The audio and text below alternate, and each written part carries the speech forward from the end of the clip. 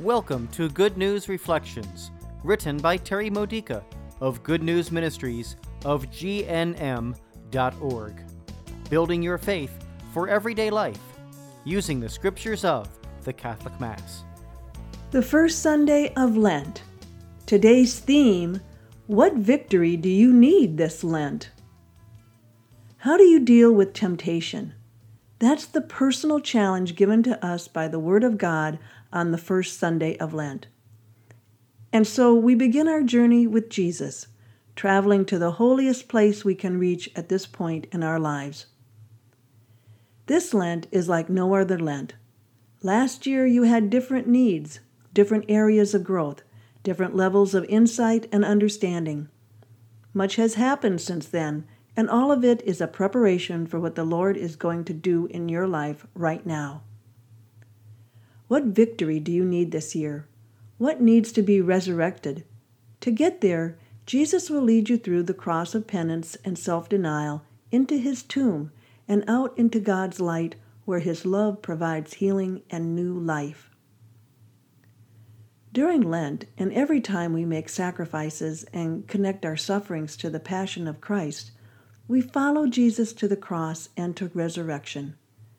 This involves seeing our own crosses in a new light, for the Calvary Road is the only way to reach the victories that we yearn to experience.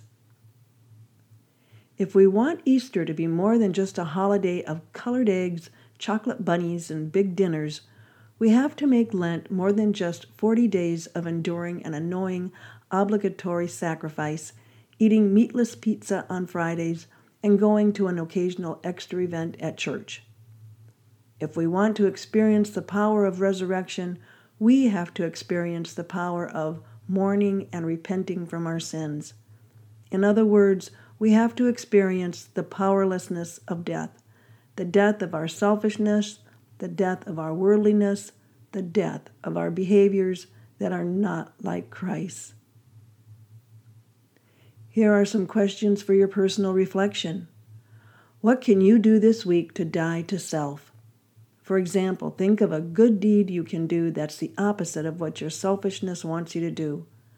How will this spiritual exercise make it easier to resist sin? In the story of Genesis, what did Adam and Eve need to die to, let go of, put aside, or reject in order to resist the original sin?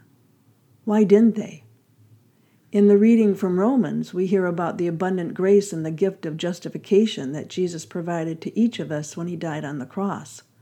How does this grace and justification give us life? In other words, how does God help us to resist sin? Looking at the gospel passage, what did Jesus have to die to in the desert so that he could say no to temptation?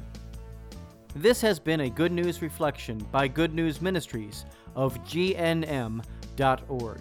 For more faith builders or to learn more about this ministry, come visit our website. You'll find Good News Reflections available by email and text message, online retreats, prayer resources, and lots more to help you know the Father's love and grow closer to Christ and be filled with the Holy Spirit. Visit GNM.org today.